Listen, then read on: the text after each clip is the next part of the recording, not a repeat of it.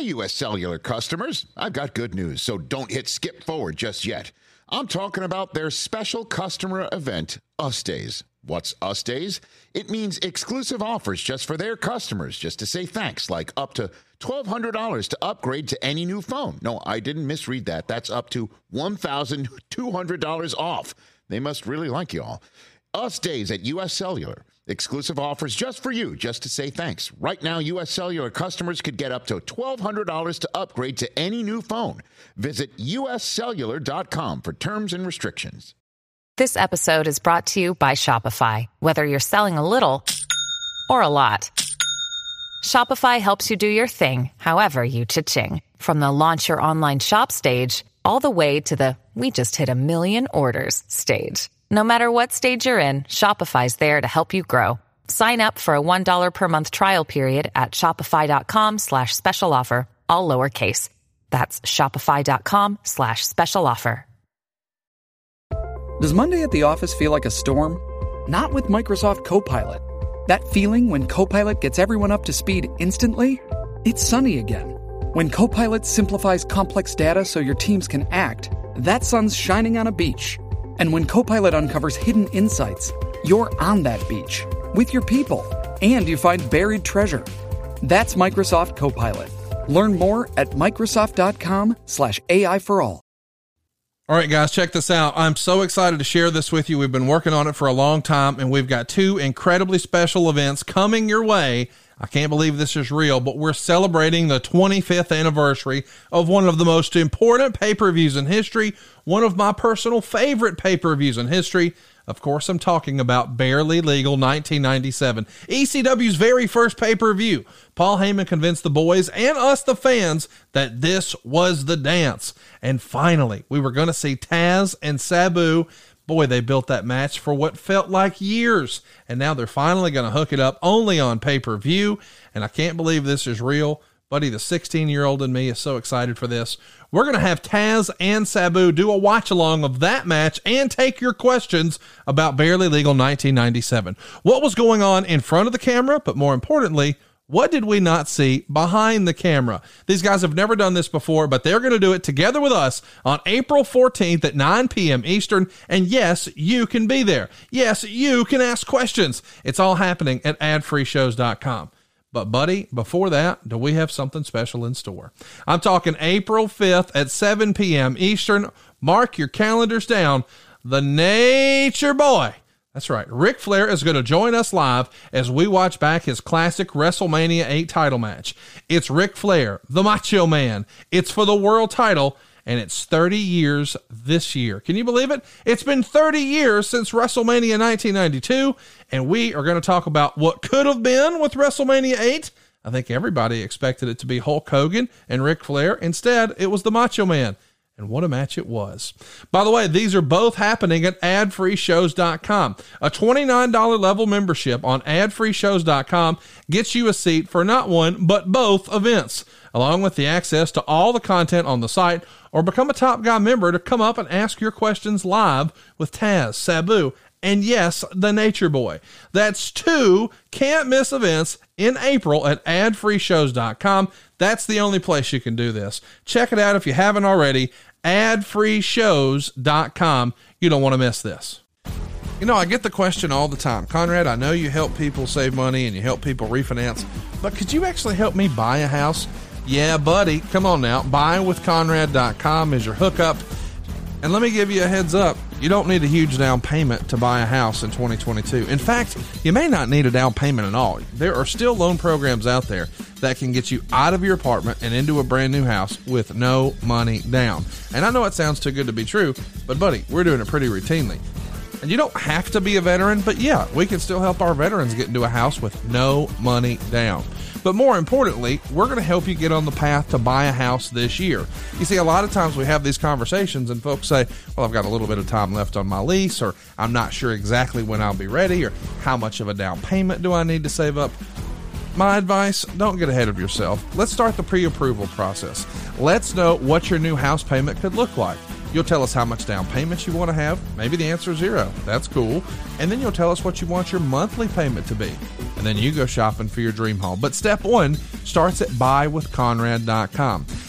And hey, did you know that when you go to file your taxes as a homeowner, you're going to get a statement back from your mortgage company that's going to say, hey, you can write off this amount of interest this year. How much of your rent are you writing off this year? None of it. Oh, and by the way, what's your interest rate on your rent? Well, that would be 100%, pal. You know you can do better than 100% interest. That's what rent is. Stop throwing your money away. And by the way, we can even help you get rid of your current house and get into a better house if you already have a house, but you think, you know what? It's time for a new place. We can help you at buywithconrad.com. That's buywithconrad.com, B-U-Y with Conrad.com. NMLS number 65084, equal housing lender. And be sure to ask about our green light underwrite. We can actually get your file completely underwritten, and that allows you to negotiate like a cash buyer at buywithconrad.com. Welcome to Something to Wrestle With. Bruce Pritchard. Well, you know. That's not a rib. She pooted. Is that a rib? No, yeah, amigo. There's no box of gimmicks. Rumor and innuendo. I don't deal in rumor and innuendo. And was he there? I was there. Say something about I don't give a shit. I ain't scared. I ain't scared of Fuck him. you, Bruce. you take the double cheeseburger. You take the bread. Double cheese. Well, you know. And then double mayo. You know, it's called chicken salad. Double onion, motherfucker. You're nothing but an egg-sucking dog. Throw it in your Google machine. Goddamn, kid. God damn it. What the hell show you got there? I need more. Ooh, yeah. What say you? Pronouns, pal. And now, something to wrestle with. Con Bruce Pritchard. The second most recognizable athlete in the entire world today.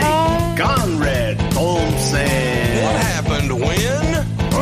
What would Vince say about that? Well, hey, Vince, to the my shorts look good tonight. Yeah. They're so big. Yeah. Let's go. Bullshit. Welcome to WrestleMania. Roll tide on that.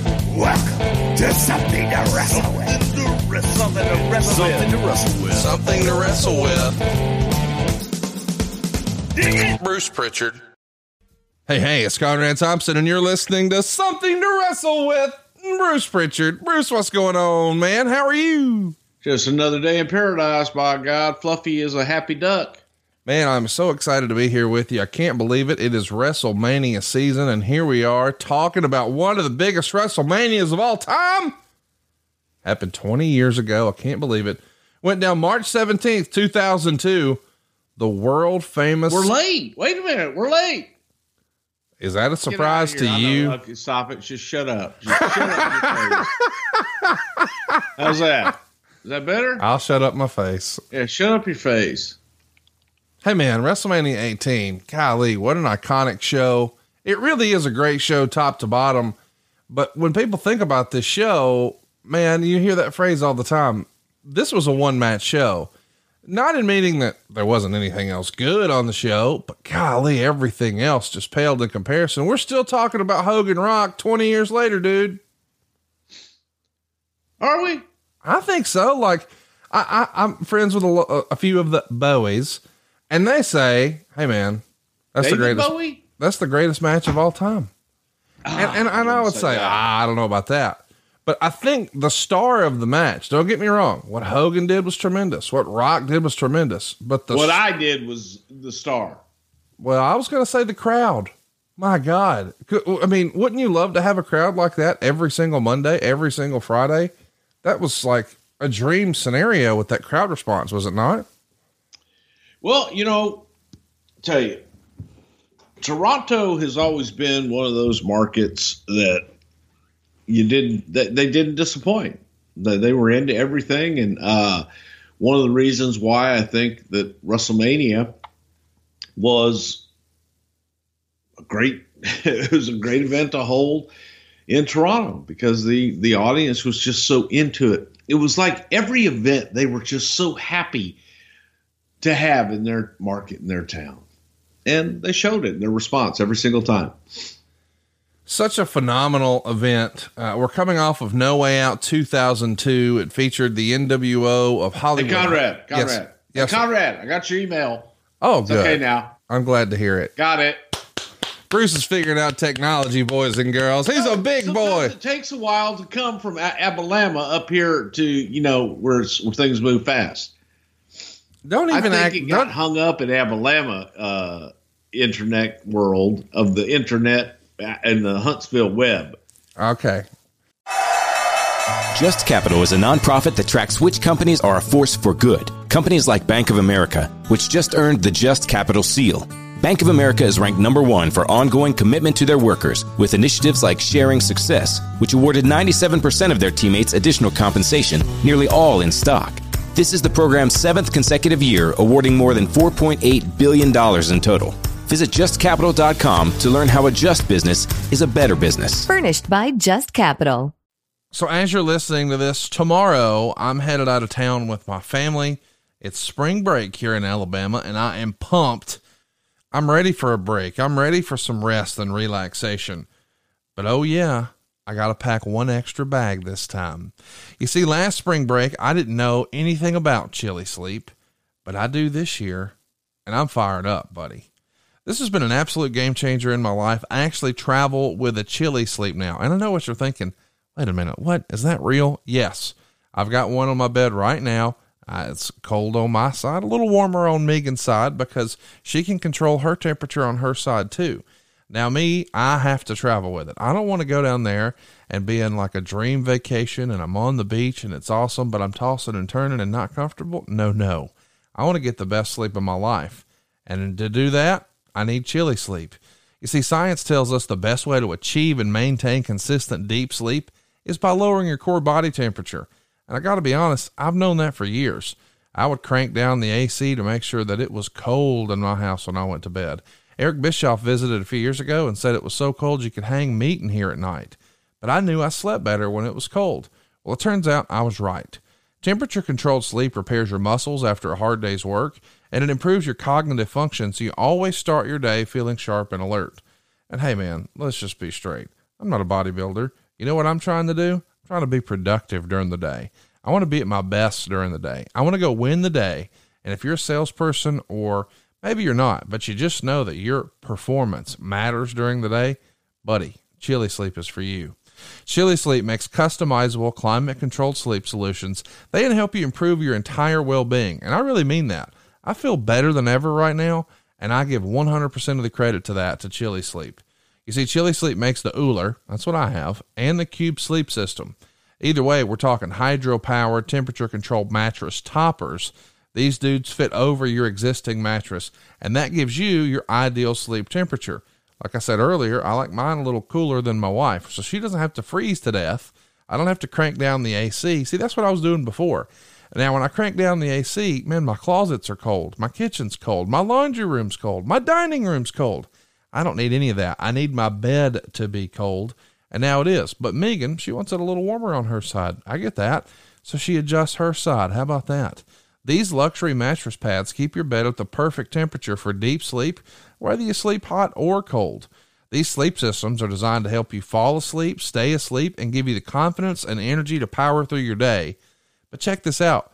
You get an app on your phone that you download, you sync it up to your unit, and it works like a remote control. I'm not kidding. I can actually raise or lower the temperature on demand whenever I want. I can even automate it to where it starts getting cool at a certain time at night, and then it warms me up to wake me up. You can set a schedule like that. You can just set it and forget it. Here's my question for you. Can you imagine waking up and not feeling tired? Chili Sleep can make that happen. And by the way, they also make the Chili blanket. It's the only weighted blanket that can be paired with a control unit for the ultimate sweat-free sleep. Guys, I believe in this so well that I bought another one and I'm carrying it with me on vacation. It's almost like a credit card back in the day. I won't leave home without it. Well, I won't travel without it. Seriously. We went to the woods for the Super Bowl. I took Chili Sleep. Now we're headed for spring break. I'm taking Chili Sleep. If I'm sleeping there, I'm using Chili Sleep. I just feel better. I feel more productive. And I've tried it without it. Man, I don't want to go back. I was miserable the next day. I felt like I had like that late 2 afternoon, after lunch crash. I never feel that way when I have Chili Sleep. And you know what else? I'm dreaming, like vivid, colorful dreams. And buddy, if it sounds like I'm selling this hard, you should try being my friends. I've got my parents this, Casio kids using it, our gimmick attorneys using it, Scott, our hotel guys using it. Everyone I know hears me talk ad nauseum about Chili Sleep because I believe in it. And I believe that you'll love it. So head on over to chilisleep.com/wrestle to learn more and save 30% off the purchase of any new Cube or Uller sleep system. Now, this is available exclusively for Something to Wrestle With listeners and only for a limited time. That's Chili, CHILI, sleep.com/wrestle to take advantage of our exclusive discount and wake up refreshed every day. Now, if you've been listening to this show for a while, you know that Chili Sleep's been a long-time advertiser. But I want to mention, this is important, this is the best offer they've ever had. 30% off right now. Just go look at it. It costs nothing to look. But I had everybody in my life take a look, and 100% of them absolutely love it. You will too. chilisleep.com/wrestle. I'm more productive. I feel better. And it's all thanks to Chili Sleep. Go hook it up right now. chilisleep.com/wrestle. You know, I'm not going to sit here and let you disparage the good goddamn name of Abilama. Because the reality is, I love Abilama. You know this, and I know this. Big wheels keep on turning. You'd rather live down here than live up there. See my kin singing songs about Southland. Yeah, that's right. Sweet home, Abilama. Do you know any? Do you know? Can you name 5 Alabama songs? Like not songs about Alabama, but from the band Alabama. Mountain Man. Mountain Music. I'll give you credit for that. Well, there's that one. All right, there we go. Can you name 5 songs from Kansas? Oh yeah, Carry On My Wayward Son, Dust in the Wind. All right, that's all I got. Okay, well, see, that was, that was an inside. That was an inside baseball. That is. That was like inside. Not just inside baseball. That was inside baseball. Hey, let's talk about some inside baseball. The NWO comes back. No Way Out 2002. Before we go any further, we haven't had a chance, you and I, to catch up here on the show and talk about, the untimely passing of the bad guy, Razor Ramon, Scott Hall. What an influential character. What a tremendous run he had. I mean, his influence will live on for a long, long time. Not just because of Razor Ramon, not just because of the NWO, but the way he helped all the performers around him. And man, what an outpouring he's received. Can you share any memories with us, or what would you like to share with our audience today about Scott Hall? First of all, my condolences to his family. I think that sometimes Scott has been the subject of, negative. I think that sometimes the negative outweighs the good in some people's eyes, but that's not always the case. The negative is just what people want to hear a lot of times and what they dwell on. And what is forgotten in that is the human being behind that character, behind the character that is in the public eye. And Scott Hall was someone that, as you say, the outpouring has been tremendous, because when you whittle it all down, Scott Hall, one of the most influential talents in the modern era, but behind the scenes, Scott was one of the boys that took care of the boys. And I'll give you a story. My brother was working in Germany for Otto Wanz, and Big Scott Hall, that was his gimmick, Big Scott Hall, because people also forget how big Scott actually was. Scott was a big man.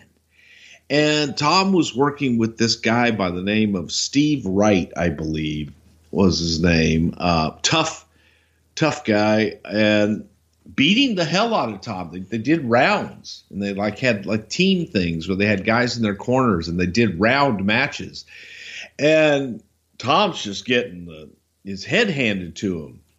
Goes back in between rounds in the corner, and Scott's like, "Hey man, you need to go back in there and just knock the shit out of this guy. Fuck him. He's going to keep hitting you until you hit him back." Knock him on his ass. Fuck him. He wants to shoot.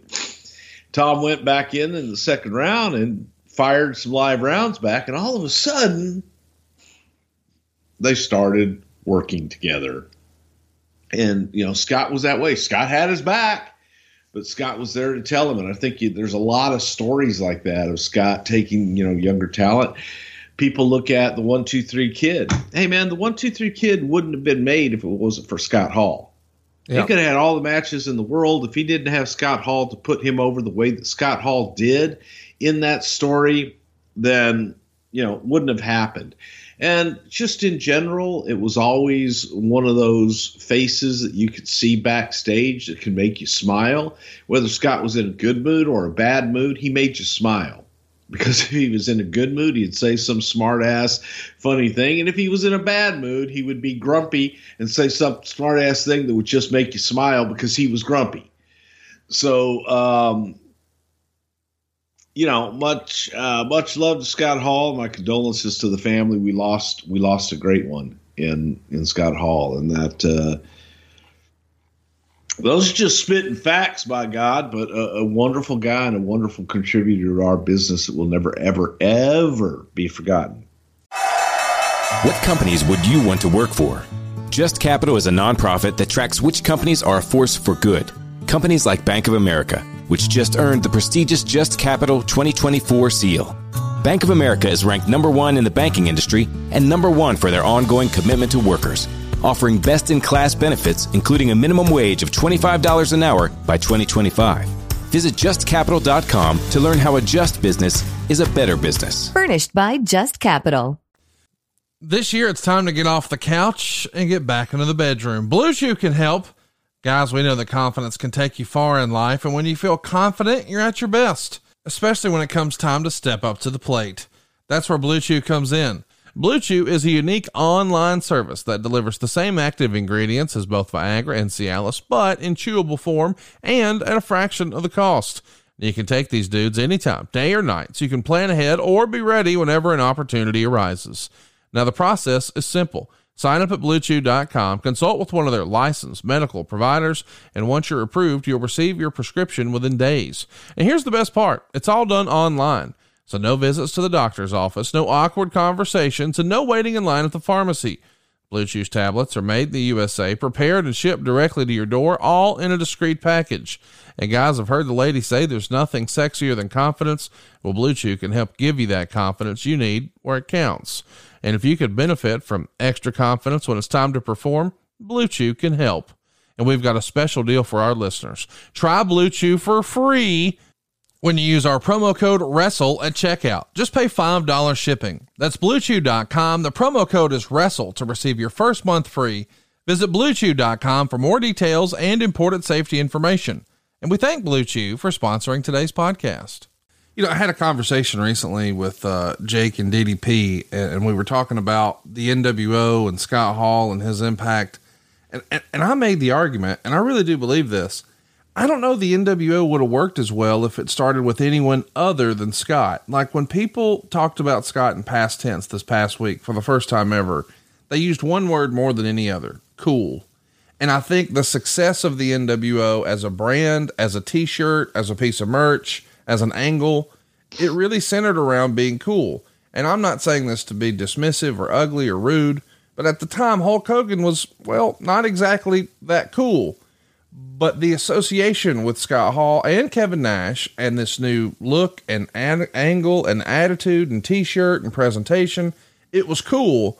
But it took one guy who was able to just ooze that machismo and that cool to be able to do it. I think if you switched out almost anyone else, it doesn't work as well, the NWO. Would you agree with that?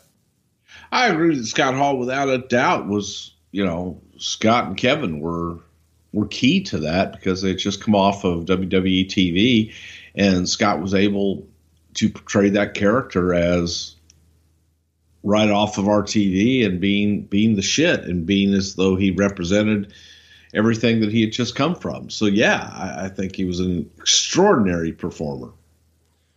Well, let's jump back into it. We discussed No Way Out in the archives. Be sure to check that out. But the Raw after No Way Out, And that show in particular is focused on two things: setting up Hogan versus Rock and getting Triple H his win back over Kurt Angle to regain his title shot against Chris Jericho. Now that show goes down in Chicago, and Dave Meltzer would write, quote, "For generations of fans in different eras, they all have their moment. Hulk Hogan put on the best mic performance of his career while going back and forth with The Rock to set up the main event at WrestleMania. What had at first seemed like a huge match on paper for the biggest show of the year suddenly became a dream match transcending generations as the two went verbally toe to toe before an entranced crowd in Chicago." Bruce, these two cutting a promo on each other is probably the best promo battle in the history of the company, at least up to this point. Meltzer called it a main event early on in the build. Obviously, you guys are thinking about, two absolute transcendent stars here being in the ring together. That feels like, as the old cliche goes, a main event anywhere in the country. But was there ever consideration going in, hey, what if Rock and Hogan closed the show? Or did Vince feel, man, the title has to go on last?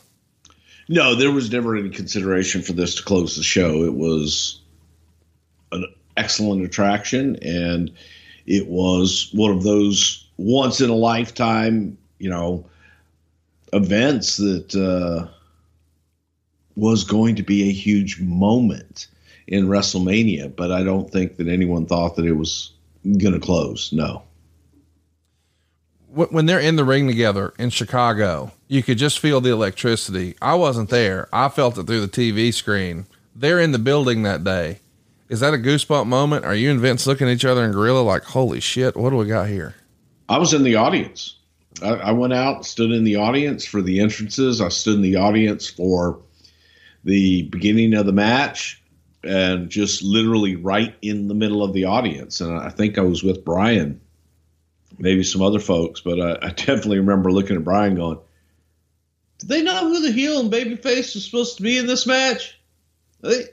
Hey, like yelling at people going, hey, wrong guy. No, cheer him. And it was interesting. It was right before your very eyes. And it was a magical, intense moment. Goosebumps all the way, sustained goosebumps all the way, because it was just a feeling of greatness in the air, if you will. I wanted to spend a little bit of time talking about this because it does feel super interesting that, not too long before this, whether it was a month before or a week before, there was a lot of chatter that, boy, the WWE locker room was sort of looking around like, man, do we really want to bring these guys in? But even when Vince sought the counsel of people who were on the inner circle, there were a lot of folks who said, I don't know about this. Now to see this response from Hogan and Rock, Vince has to feel like, holy shit, this was the right call, right? Look at this. Well, I think that it was the right call for this particular match and this particular matchup itself. I think that you're kind of mixing two things. And that, was this match great? Absolutely it was.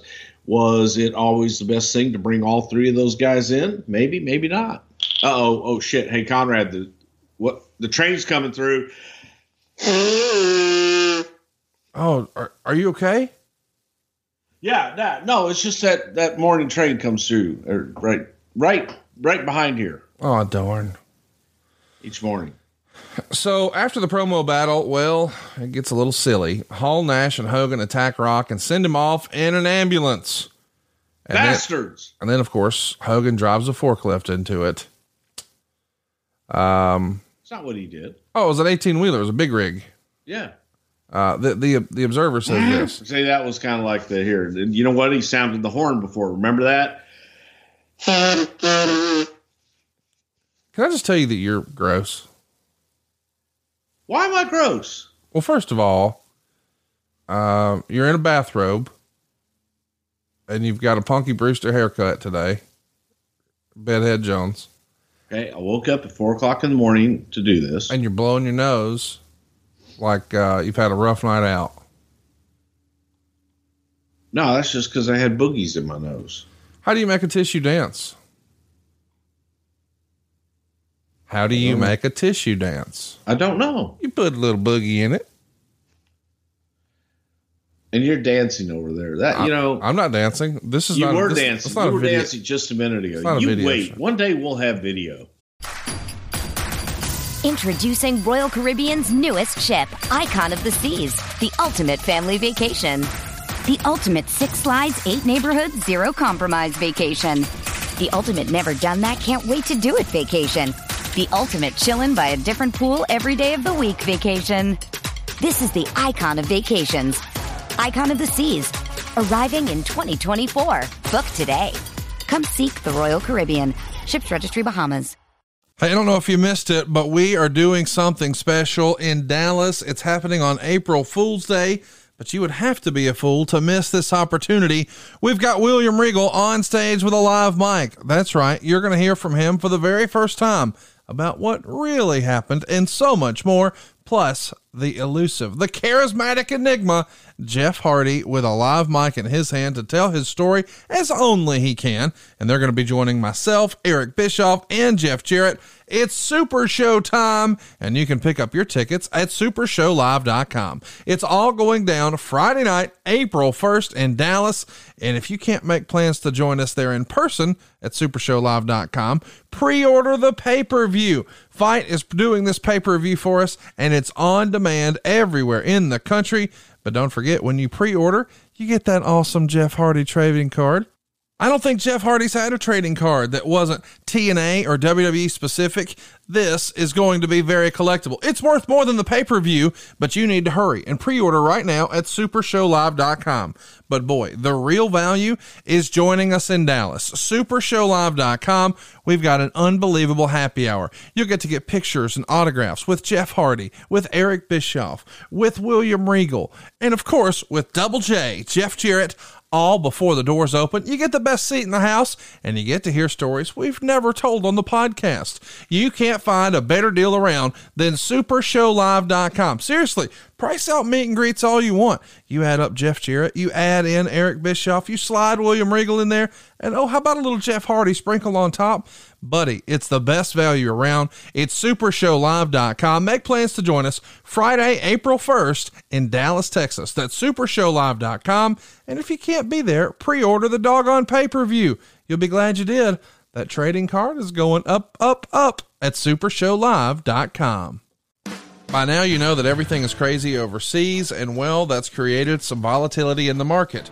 We actually saw rates tick down a little bit this week. We don't know how long it'll stay that way. All the experts are predicting that there is going to be a rate hike this month in the month of March. Some are saying 25 basis points. Others are saying 50. What does that mean? It means waiting will cost you money. And by the way, I want to mention this is still a once-in-a-lifetime opportunity just based on your real estate values. You see, all of a sudden your house is worth considerably more than it was just a couple of years ago.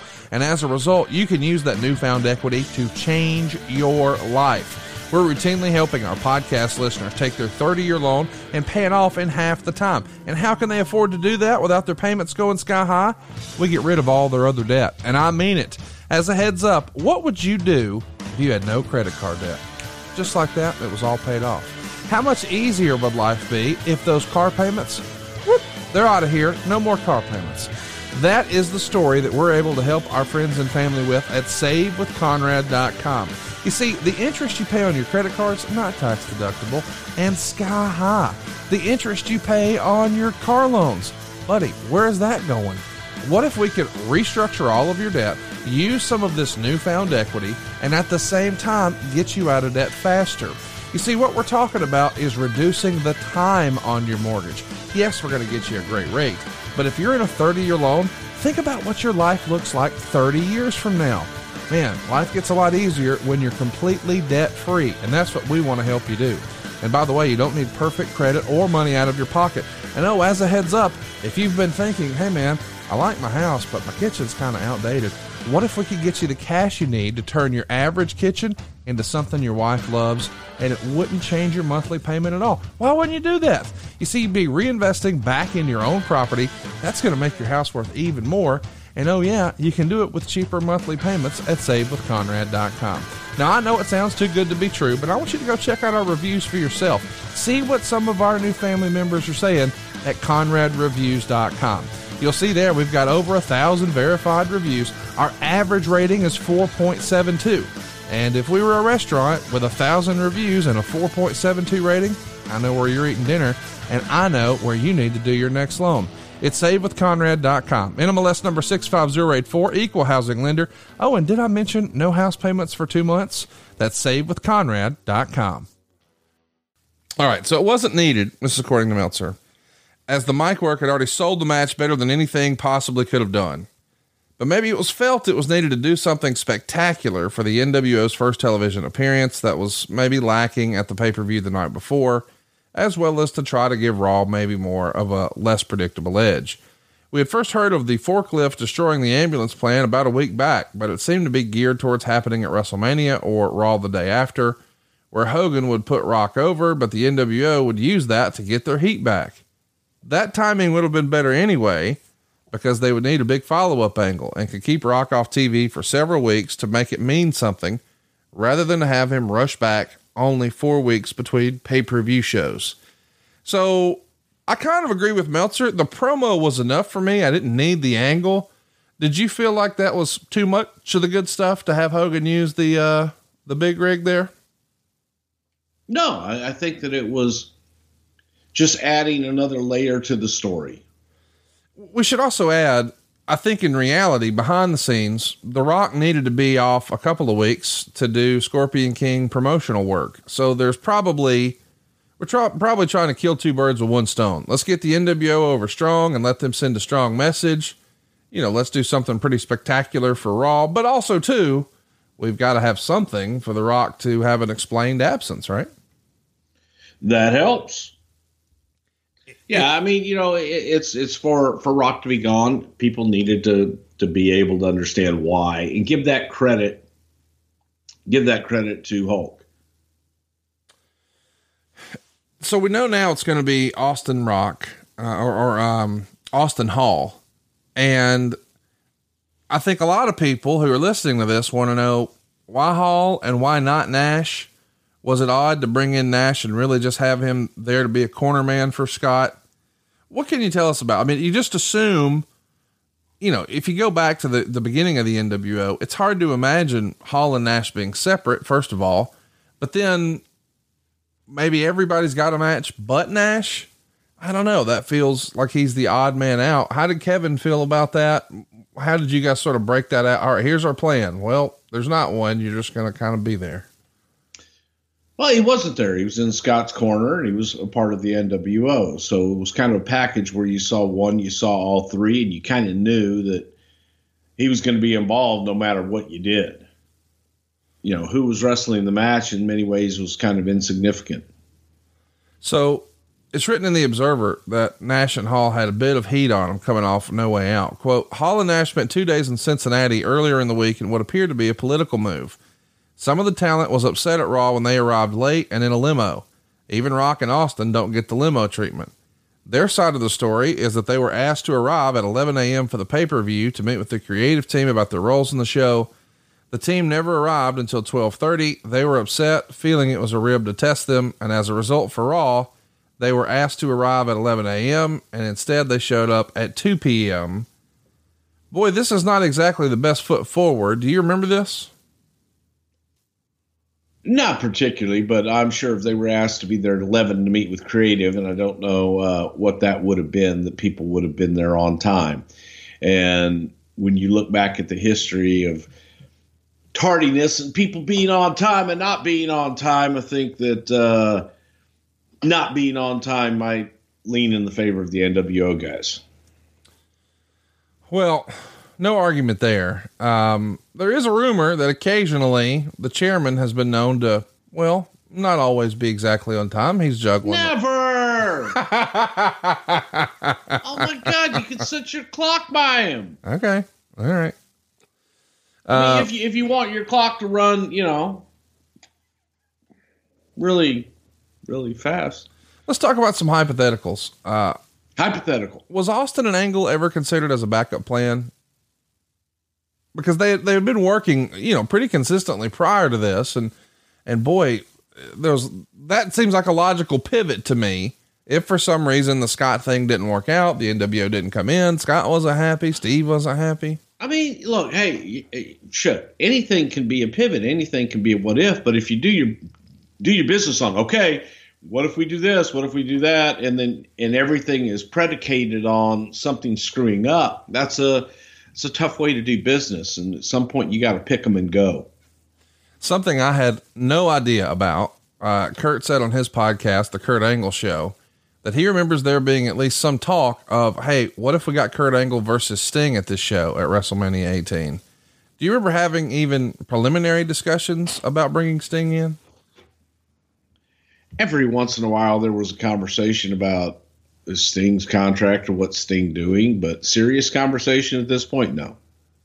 So we're still gearing up for the brand split. That may have been Kurt just talking to himself in his hotel one night. You're just being mean this morning. No, I'm not being mean. I'm just saying that may have been just Kurt. Hoping he could get Sting. People saying, oh, hey, man, goddamn, if Sting was available, wouldn't it be great to work with Sting? Oh, I'd love to work with Sting. Yeah. And that's it.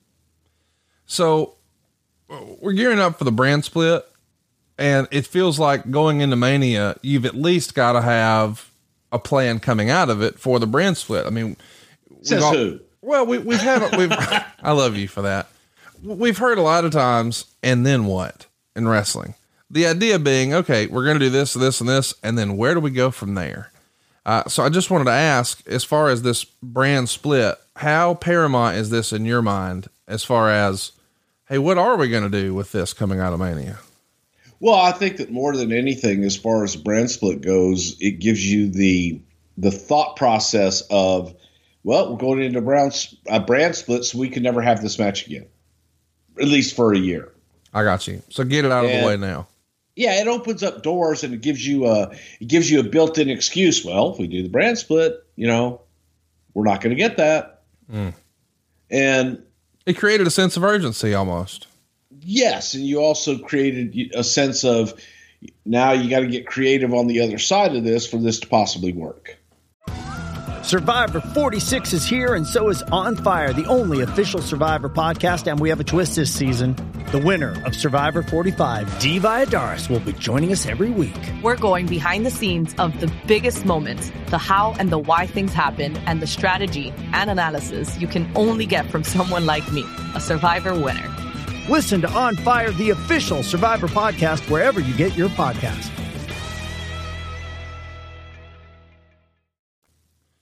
Time to tell you about something I'm super passionate about: protecting your family. Yes, this is a life insurance ad for GoliathLife.com, but to me, this is really about peace of mind. Think about insurance for a second. We all get medical and auto insurance, yet we never even know if we're going to have a need for it. Let me let you in on a little secret. You need life insurance. We're all going to die. Now, as you let that reality sink in, think about what would happen if your family stopped having your income tomorrow. If you don't have a plan for that, you need to visit GoliathLife.com. And I mean right now. And just personally, I've lost 2 friends in their 40s this past year and a half, and I don't even want to think about what their families would be going through had they not had life insurance.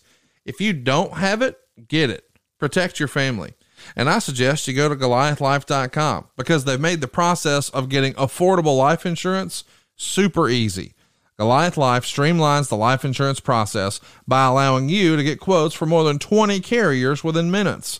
And you'll pick your terms and payments to fit your budget.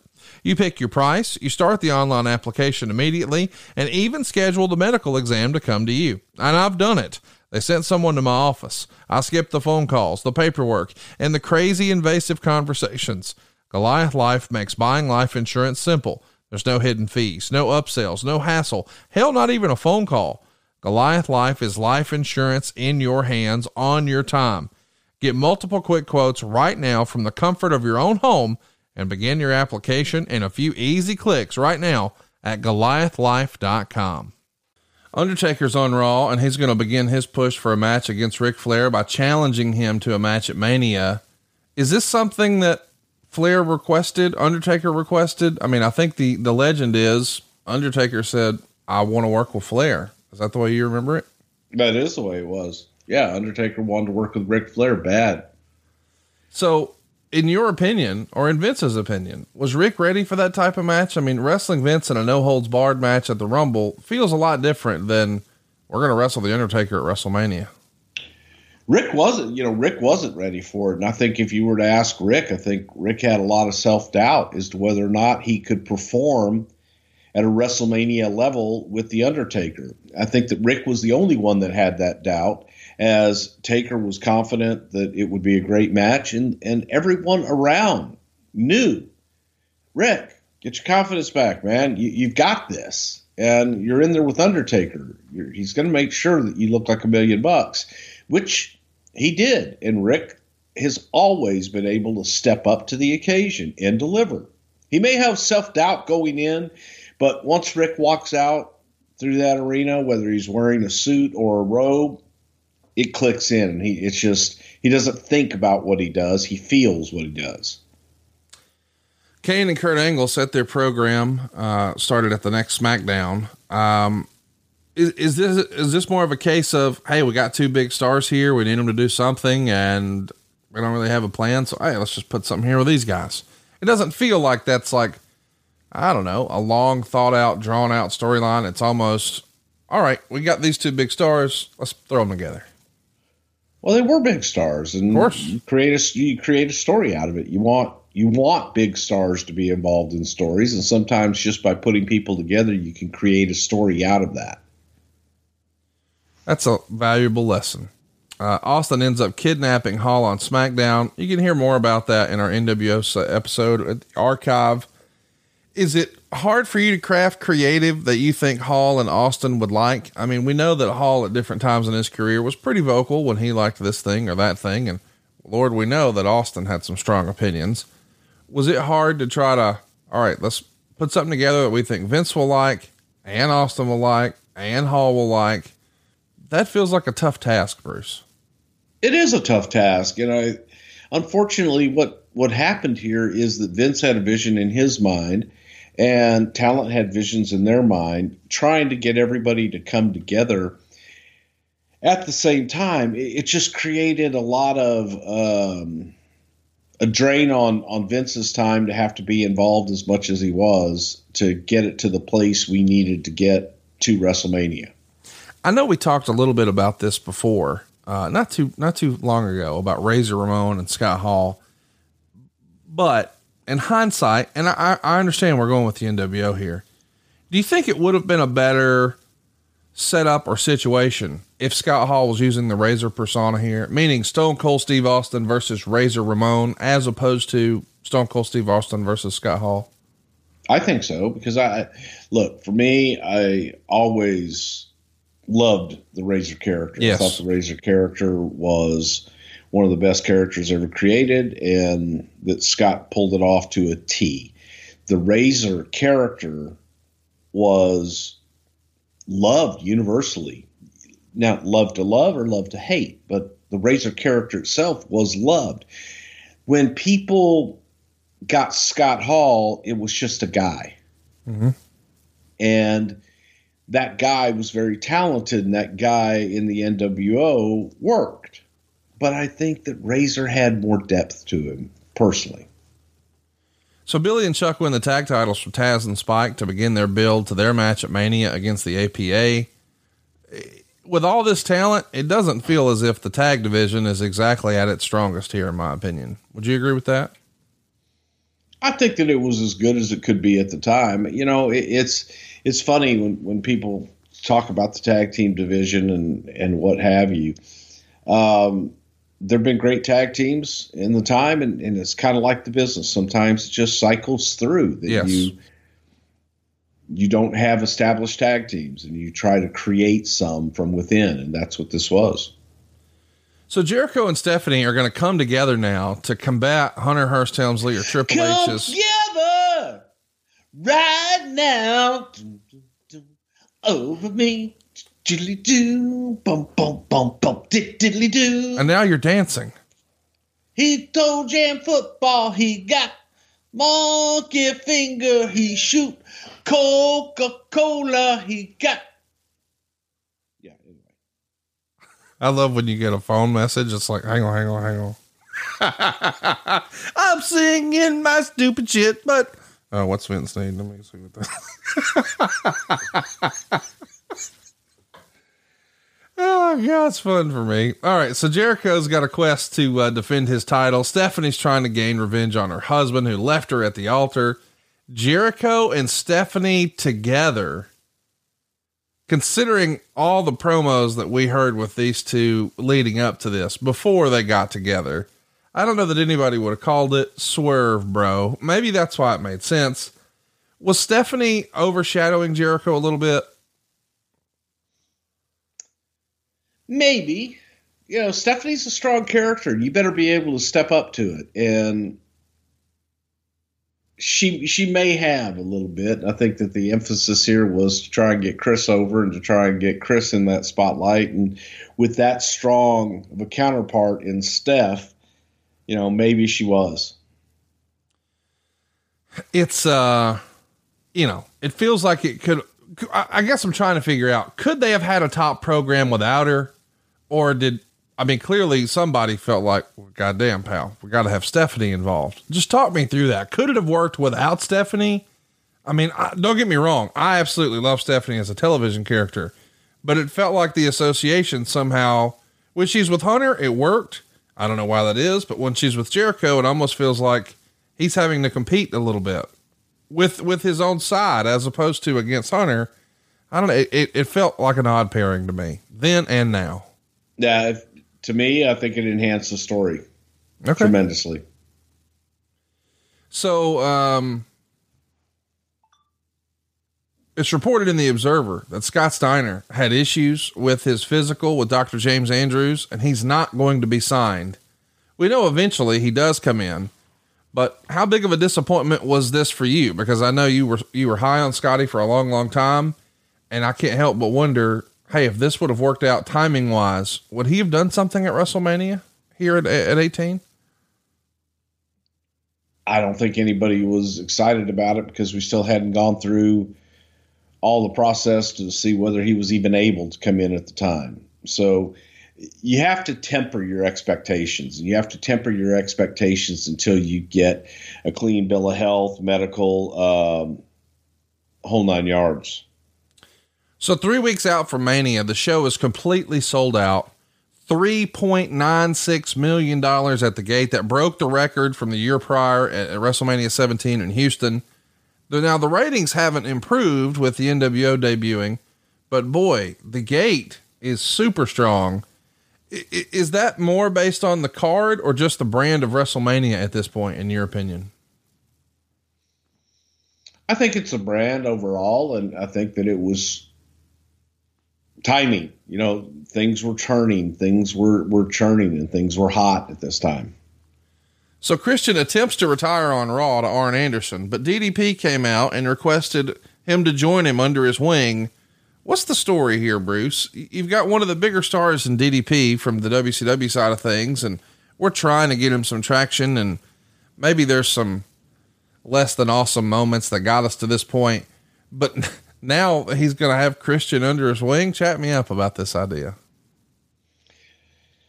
Well, at this point, I think it was just trying anything to get people to embrace DDP and care. And I don't think that our audience was that into DDP and trying to stack the deck, if you will, to steal a term from brother,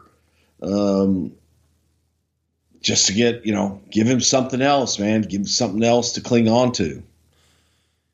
Well, you say that, but I've always wondered, and I don't argue with it, that DDP and WWE didn't work, but I don't know as much that I believe that was a DDP issue as it perhaps was a creative issue. I just thought that Undertaker DDP thing was, I don't know. Bleh.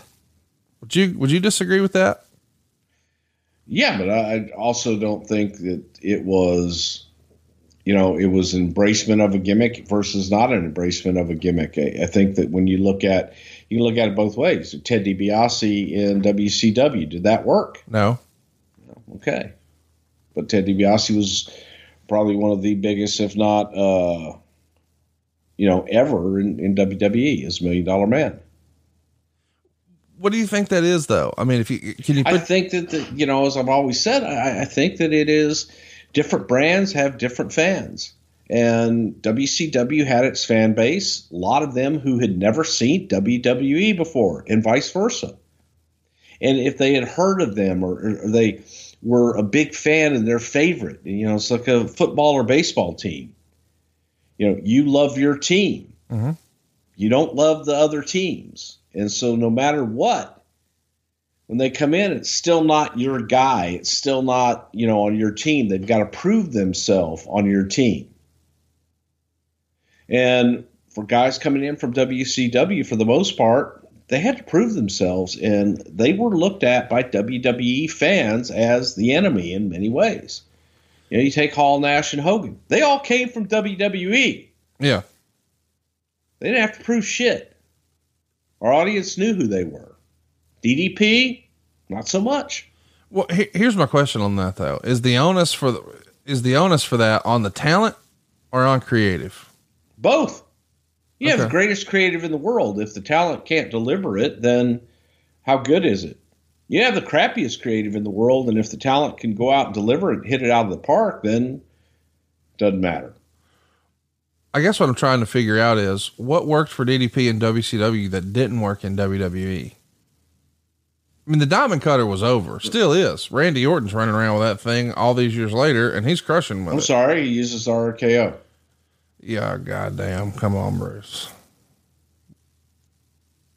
I'm just trying to figure out I'm not trying to have a Randy Orton discussion. I'm just trying to figure out what worked about DDP and WCW that didn't in WWE. The audience didn't accept him. The audience was kind of like meh to him in WWE. They hadn't seen that build up in WCW and him come from nothing and do all the things that he did. To them, it was like, and you're going against The Undertaker. He was brought in kind of based on, what he had done in WCW, but it was to the WWE audience. Okay, what have you done for me? And being brought in on top, which again, if you're all right, hang on, time out. I think I'm picking up what you're putting down. Let me try to rephrase it. The WCW story was an underdog story of him overcoming and achieving. And the way we positioned him with WWE right away was he's a top guy, but almost cold, because you have always contended that there were Razor Ramon fans that perhaps weren't big WCW Scott Hall NWO fans. So perhaps in your opinion, the brand loyal fans, they're like, wait a minute, this guy's a top guy. They hadn't maybe seen the underdog story in him overcome and achieve. And that's just not the creative we went with, because we assumed, we being wrestling fans who watched both programs and maybe creative at the time. Well, everybody knows DDP. He's a top guy in WCW, but perhaps this audience didn't know that. Well, didn't care either. You got to prove yourself in our yard. And sometimes, one of the biggest mistakes that we have all made a lot is bringing someone in, assuming they're over. Yeah. And you got to still get people over to a new audience, no matter who they are. So Rob Van Dam is going to win an Intercontinental title shot at Mania by defeating Big Show and Lance Storm in a 3-way dance. So now it's going to be Rob Van Dam versus William Regal, and that is quite the styles clash. The Observer would speculate the reaction internally from Edge versus Regal at No Way Out is that it was time to move on from the match. Is that how you remember it? Absolutely. Jazz is going to defeat Molly Holly to retain the women's title, but it's an angle afterwards that really is the story. Jazz locks on the STF on Molly after the match, which leads to all the agents coming out and bringing Molly out on a stretcher. Now, here's the interesting thing. One of the agents is Arn Anderson, and he's attacked by The Undertaker, and boy, Arn is bleeding a gusher. And the angle is essentially Taker's trying to find ways to make Flair accept his challenge. What'd you think of, Arn getting a little juice here? I thought it was too much, but I thought it was a great story for Undertaker to pick at Rick's friends and go after them to try and get Rick to come out and face him man to man. So Jericho was put over Angle on Raw to give him a big win going into Mania. And then the Observer would have this. There was a backstage shouting match after Raw on February 25th involving Jericho, Triple H, and the referee Brian Hebner. Jericho was apparently mad at Hebner for screwing up the finish of the Angle match. Triple H then stuck up for Hebner and blamed the screwed up finish on Jericho and tried to get others involved to get heat on Jericho. Boy, this sounds like an ugly scene. Do you remember hearing about this? Yeah, I have no idea. It could have happened, could not have happened, but it's kind of insignificant. That shit happens damn near every week. Well, check this out. We'll get a little mess here. The APA go to referee Tim White's bar, the Friendly Tap in Providence, where they always do angles from whenever they're in town. When they got in there, they spotted a bunch of guys from Chaotic Wrestling playing the roles of, this is directly from the Observer, drag queens and homosexuals. They had guys dancing with transvestites and hitting on each other. APA looked very uncomfortable, especially when a large man as big as Bradshaw hit on Bradshaw. And the segment ended with Billy and Chuck jumping the APA as it was all a setup. Bradshaw was hit with a pool cue and Farouk had a beer bottle busted over him. A pinball machine was also destroyed in the melee. What a scene. I mean, first of all, some of this stuff, boy, in hindsight, probably wouldn't have done, but the Friendly Tap and the destruction of Tim White's bar, that was like a staple of WWE programming for a while, was it not? I think that we rebuilt Tim White's bar at least 8 times over the years. The Friendly Tap had new TVs. I need a new pool table. I need a new pinball machine. Well, hell, let's just trash this one. And the Friendly Tap was a friendly place to work and friendly place to be able to go in and get some nice atmospheric old tavern, old bar scenes. And while, you know, some of the subject matter might not be done today when you look back at it through 2022 eyes, but at the time, you know, it was some very hectic and chaotic things. So let's talk about the main event of the time. It's Austin versus Mr. Perfect. And boy, people were so excited, myself included. When I saw Mr. Perfect come back at the Rumble, it's like, holy shit, this is going to be awesome. The match here was really not that great. And I'm sure that Kurt and Austin in real life were best of friends. It feels like they had a lot in common, but after this performance, you probably had to be thinking, man, that Mr. Perfect thing, that was a one-hit wonder at the Royal Rumble. That's sad to say, but what say you? Unfortunately, I think there was the sentiment of, you're so happy to see Kurt. You're so happy to see Kurt in this environment again, but you didn't see him in a one-on-one type situation. So there were high hopes. And unfortunately, I don't know if Kurt had missed a step or just was not into it at the time, but it was not good. No.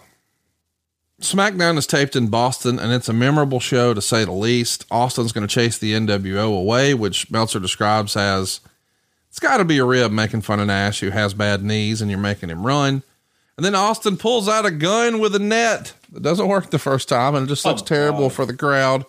Eventually it works. It'll all be cleaned up for TV, but is this one of those moments? And I know that you've told us here on the show, I love live TV because if there's a snafu, there's a mistake, it was meant to happen. It's live TV. Nothing can go wrong on live TV.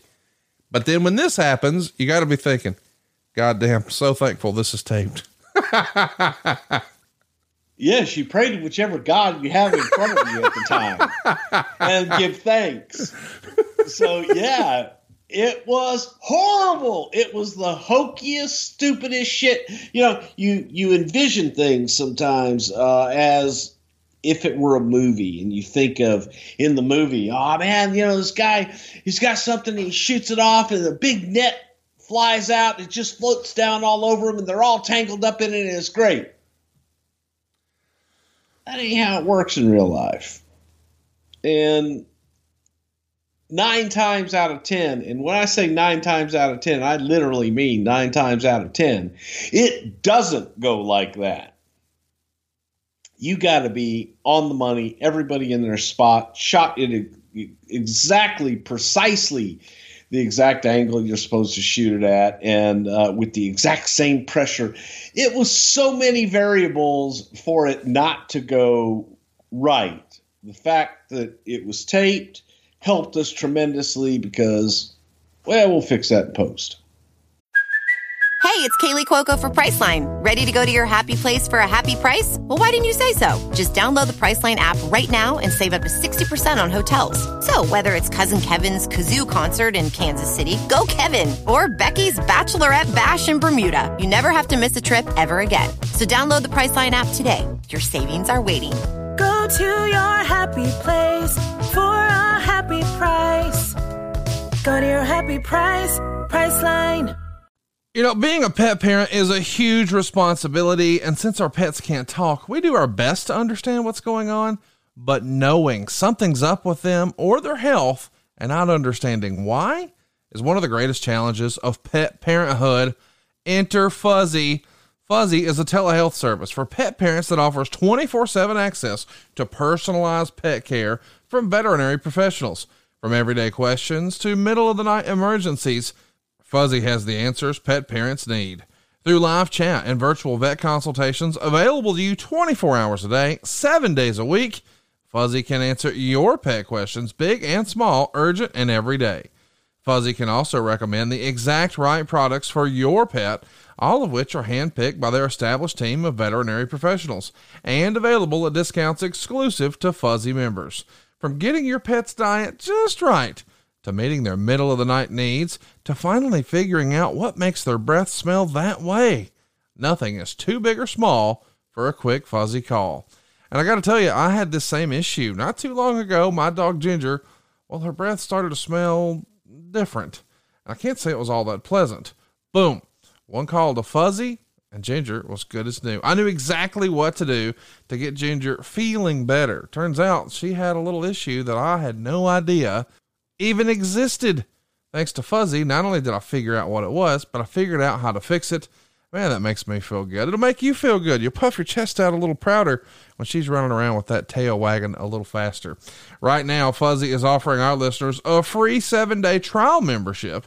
Go to yourfuzzy.com/wrestle today to sign up. That's a free 7-day trial at yourfuzzy.com/wrestle. And for a limited time, Fuzzy is also offering a special discount of $20 off any of your pet product needs, like pet meds, supplements, food, and more with the promo code WRESTLE.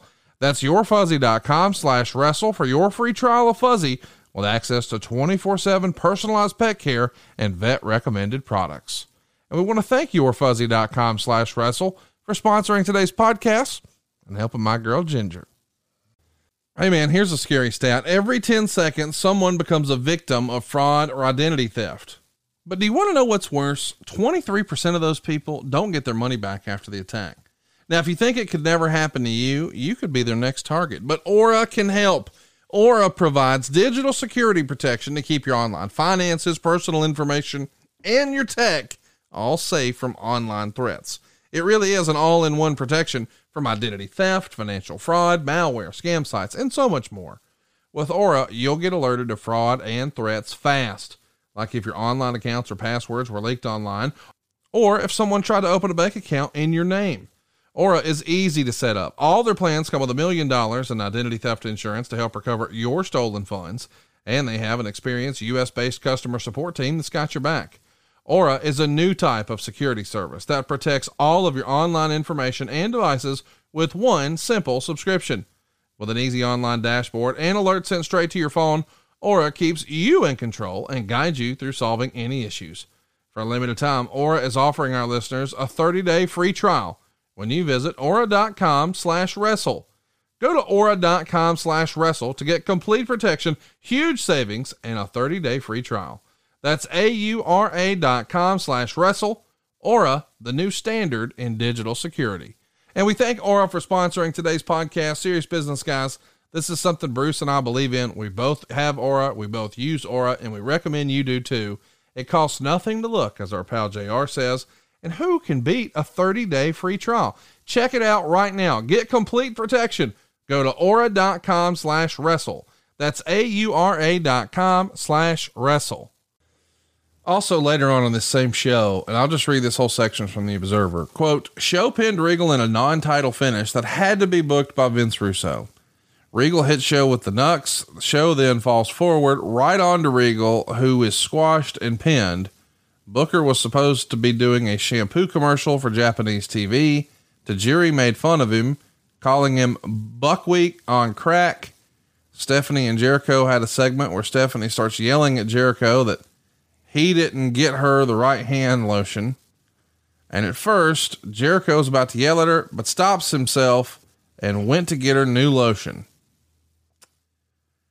A lot of stuff going on here, Bruce. The Japanese TV commercial. Come on, man. Yes. Because Booker wanted to be a star. And so he had this opportunity to do this endorsement for a Japanese shampoo. It was only going to air in Japan. See, only, okay, hang on, man. The big stars only do commercials overseas. Yeah. Like Clooney and those guys, they do ads overseas because that's where the big bucks is. Yes. So they'll do an obscure Japanese shampoo commercial because their star is so big in the United States that, God, if it were to be on regular television, it would just demean them, blow everything out. Oh yeah, they wouldn't be able to keep up with inventory, and even big time companies, they still want to have inventory. How great is the creative though of Regal hitting show with the Knucks, but then show like a giant tree just timber crushes Regal. That's great creative. I love that. I thought so. I thought Booker T doing a shampoo commercial in Japan was great too.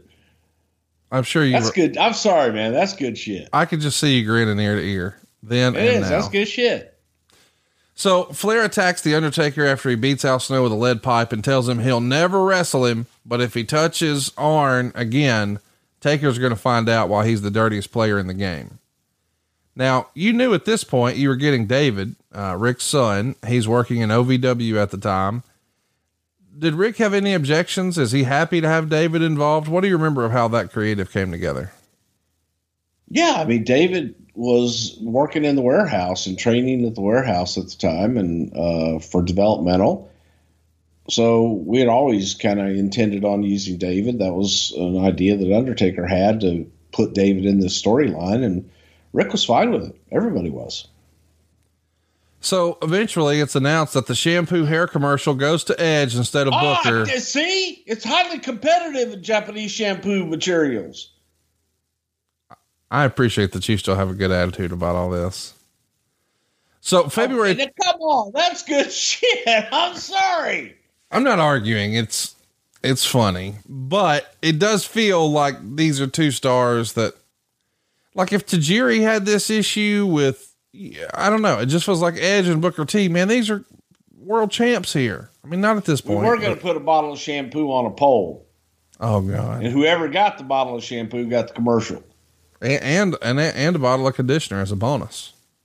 Well, that was going to be in the next ladder match because after the shampoo commercial, you got to do the conditioner commercial, but that was going to be a separate issue. You can't do two pole matches in a row. So you had to put one on a ladder on top, hanging from the ceiling, and whoever could climb that 42-foot ladder. And it was going to be a 42-foot ladder too, by the way. Is it true that you were also going to have Hornswoggle wrestle Little Booker with a step ladder and a travel shampoo?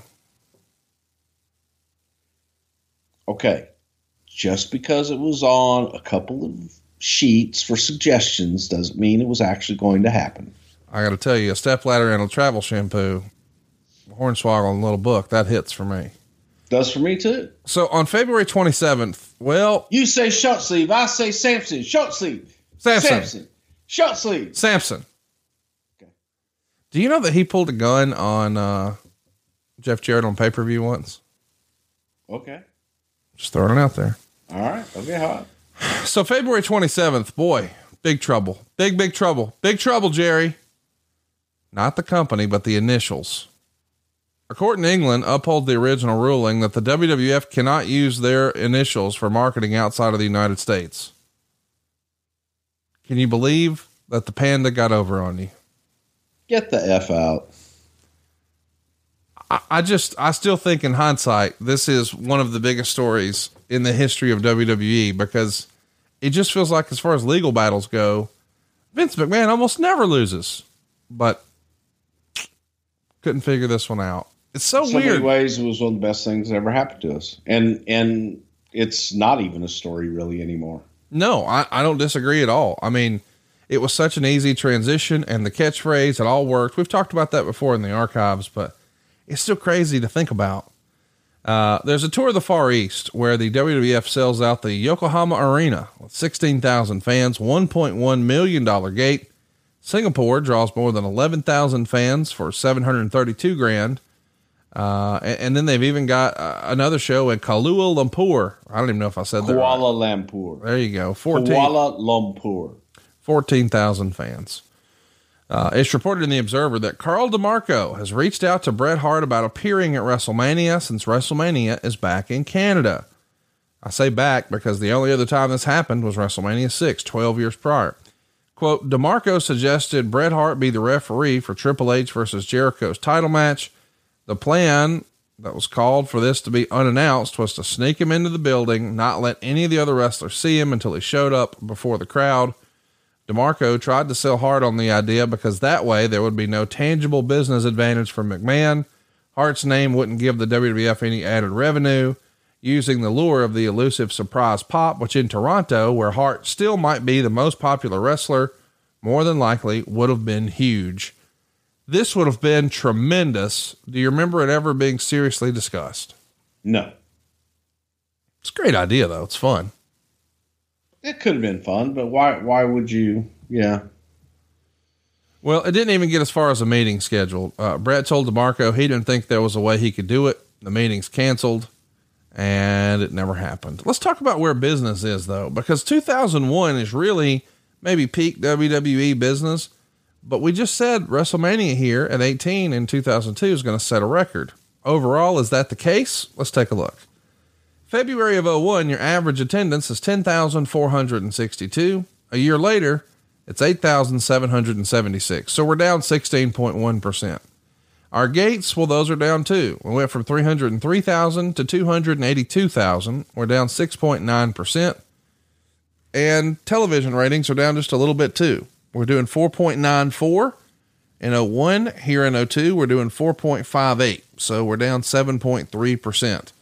SmackDown, a similar story, but not as glaring, 4.22 to 4.08. We're only down 3.3%. I would say that's probably negligible. But here's the interesting thing.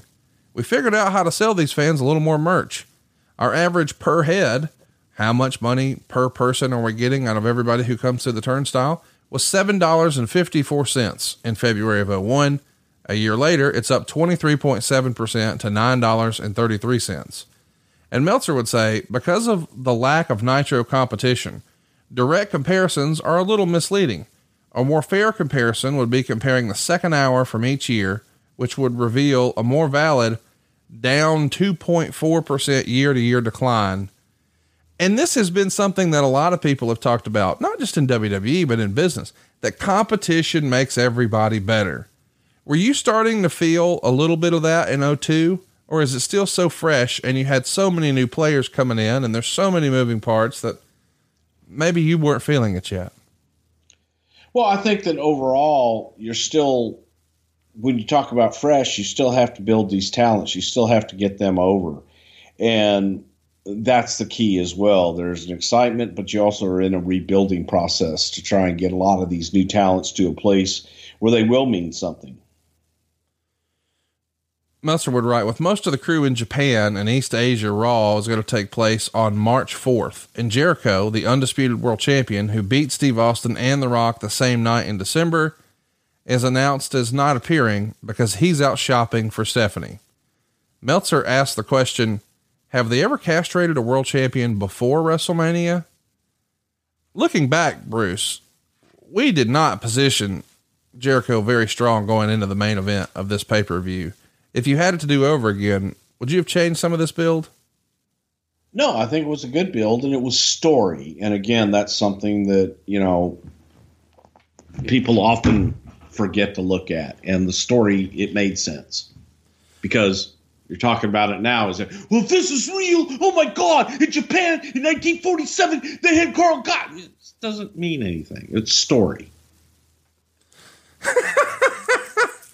I don't know. Well, there was this time I remember that Clint from Hershey here with just one added thing. And I remember watching a match one time with Yishi Guzimawa against Onaki. And Onaki had 3 kicks in a row.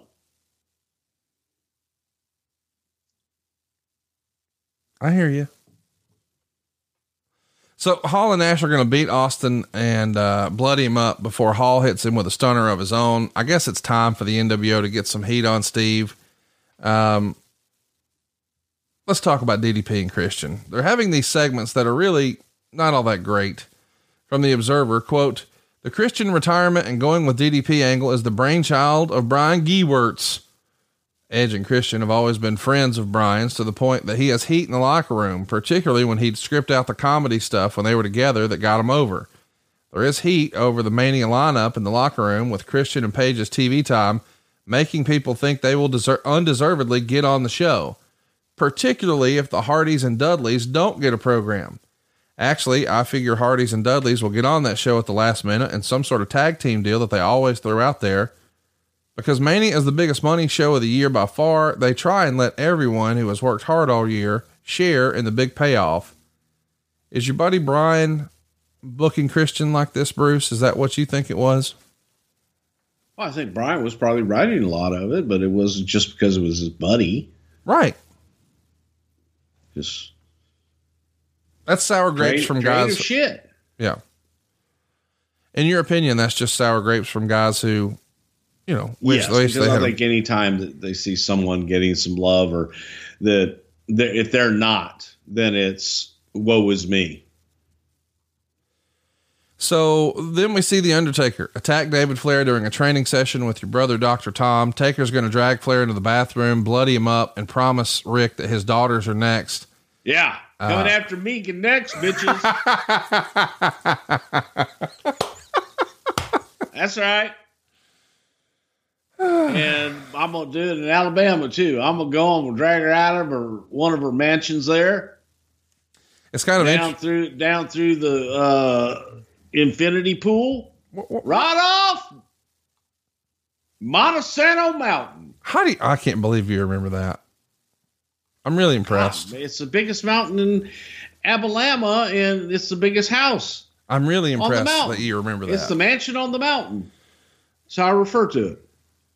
I think Rick used to call it on TV, the biggest house on the biggest hill on the big side of town. That's right. I disagree with all that with regards to me. Yeah, because I know because you get upset because it's the biggest in the state, biggest in like 8 states around at least. I don't like just being the biggest in town. It's the biggest in most of the country. Will you stop? Yeah, well, you have more garages than most people. That's just not true. Doors. That's not true. Chat me up here. How fun is it in hindsight to take a look at this scene where Taker's attacking David down in developmental? Jay Briscoe's running around back there. How fun is that? Well, Jerry should be. Okay. That's what he does. He's the Oklahoman beating up a Flair. You know what I'm talking about. Actually, it was in Connecticut. I'm talking about the Briscoe brothers, like the tag team that's out there now. Not Jack and Jerry. Oh, I'm talking about Jack and Jerry. Yeah. I'm talking about Jay and Mark. Well, Jay's in the background. So are the Maximo brothers. Anyway. I don't know. It was in Connecticut. We see Angle versus Hunter in the main event. It's a steel cage. I'd rather have it be Jerry, though. For my purposes, can it just be Jerry? Yes. Okay, thank you. Meltzer would write, Triple H spiked Stephanie's favorite skin lotion and she broke out. She threw a tantrum over how horrible she looked. Geez, they could have at least done a decent makeup job so she looked horrible. Angle beat Triple H in a cage match that was nothing more than having us watch the head writer feed her ego. This was annoying to watch and not in a heat way. It's hard for these two not to have a good match, and while I won't say they succeeded, they had 15-34 and the Van Dam match was better. Triple H had it won with a pedigree when Stephanie came out, beat up Teddy Long, and then did the Terry Gordy spot on Triple H. Since they do that spot in every cage match, it means little now. Angle was about to walk out to win, but Stephanie ordered him back in the cage. And, Well, she wants a hurting put on Triple H because she wants blood. Triple H obliges, cuts his forehead. Now we have our third face blood of the night. Triple H makes a comeback with a DDT on a chair, and as Triple H is getting ready to climb out, Stephanie came through the door like she's stone cold, hitting Triple H with a chair and crotched himself on the ropes. She nails him with a second chair shot, ties him up in the ropes. Quote, do you realize how many superstars they would have today if Triple H would have put any of them over this strongly? Stephanie dragged Angle out the door to win. When this match was over, a blind man could see that this company was heading for problems and know exactly why. What say you, Bruce? Too much blood, too much Stephanie, or is this just Meltzer not liking it? It's Meltzer not liking it. And, I love it when, again, people criticize Hunter. Look at his WrestleMania record.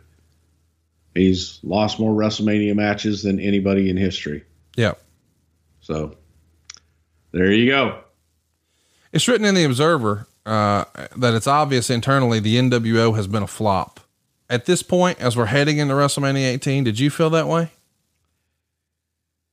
I felt we were heading for a crash. I felt that we were kind of heading, we were on the other side of that hill. And, coming out of it, unfortunately, it was, and it was cemented at WrestleMania 18 that Hogan was the one that people wanted.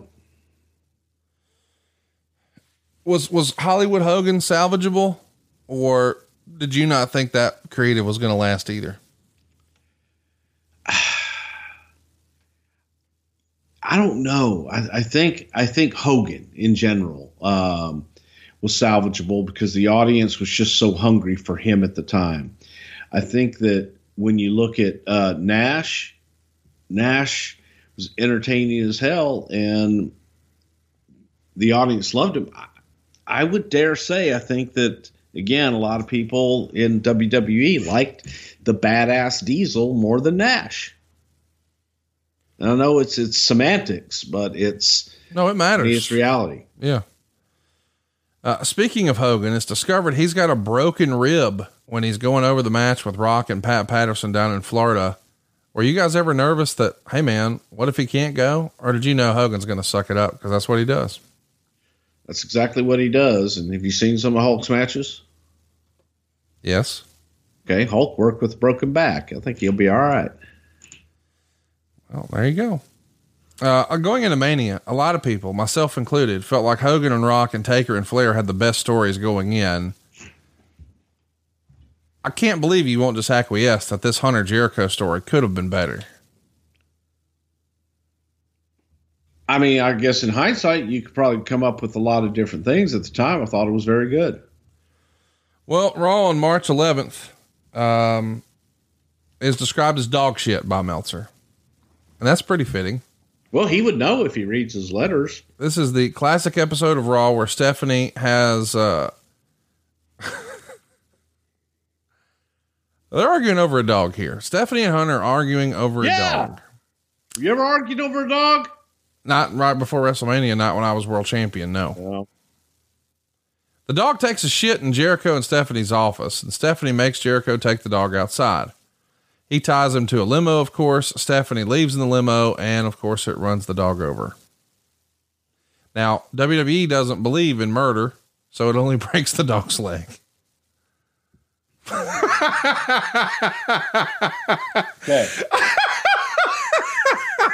Come on, Bruce. Well, first of all, that had just happened in real life, in the news, just so you know. Okay. And, that was damn good shit. Because anybody that loves dogs, especially the way I love dogs, that would get me hot. Poor little Fluffy. Oh gosh. You know what? Let's just go ahead and get right into WrestleMania. The show itself, man, is always going to be remembered for that main event. I've watched it over and over and over. Not really the main event, but what should have been the main event, Hogan Rock.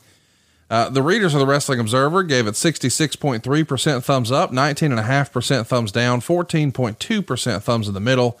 Almost everyone agreed Hogan and Rock had the best match.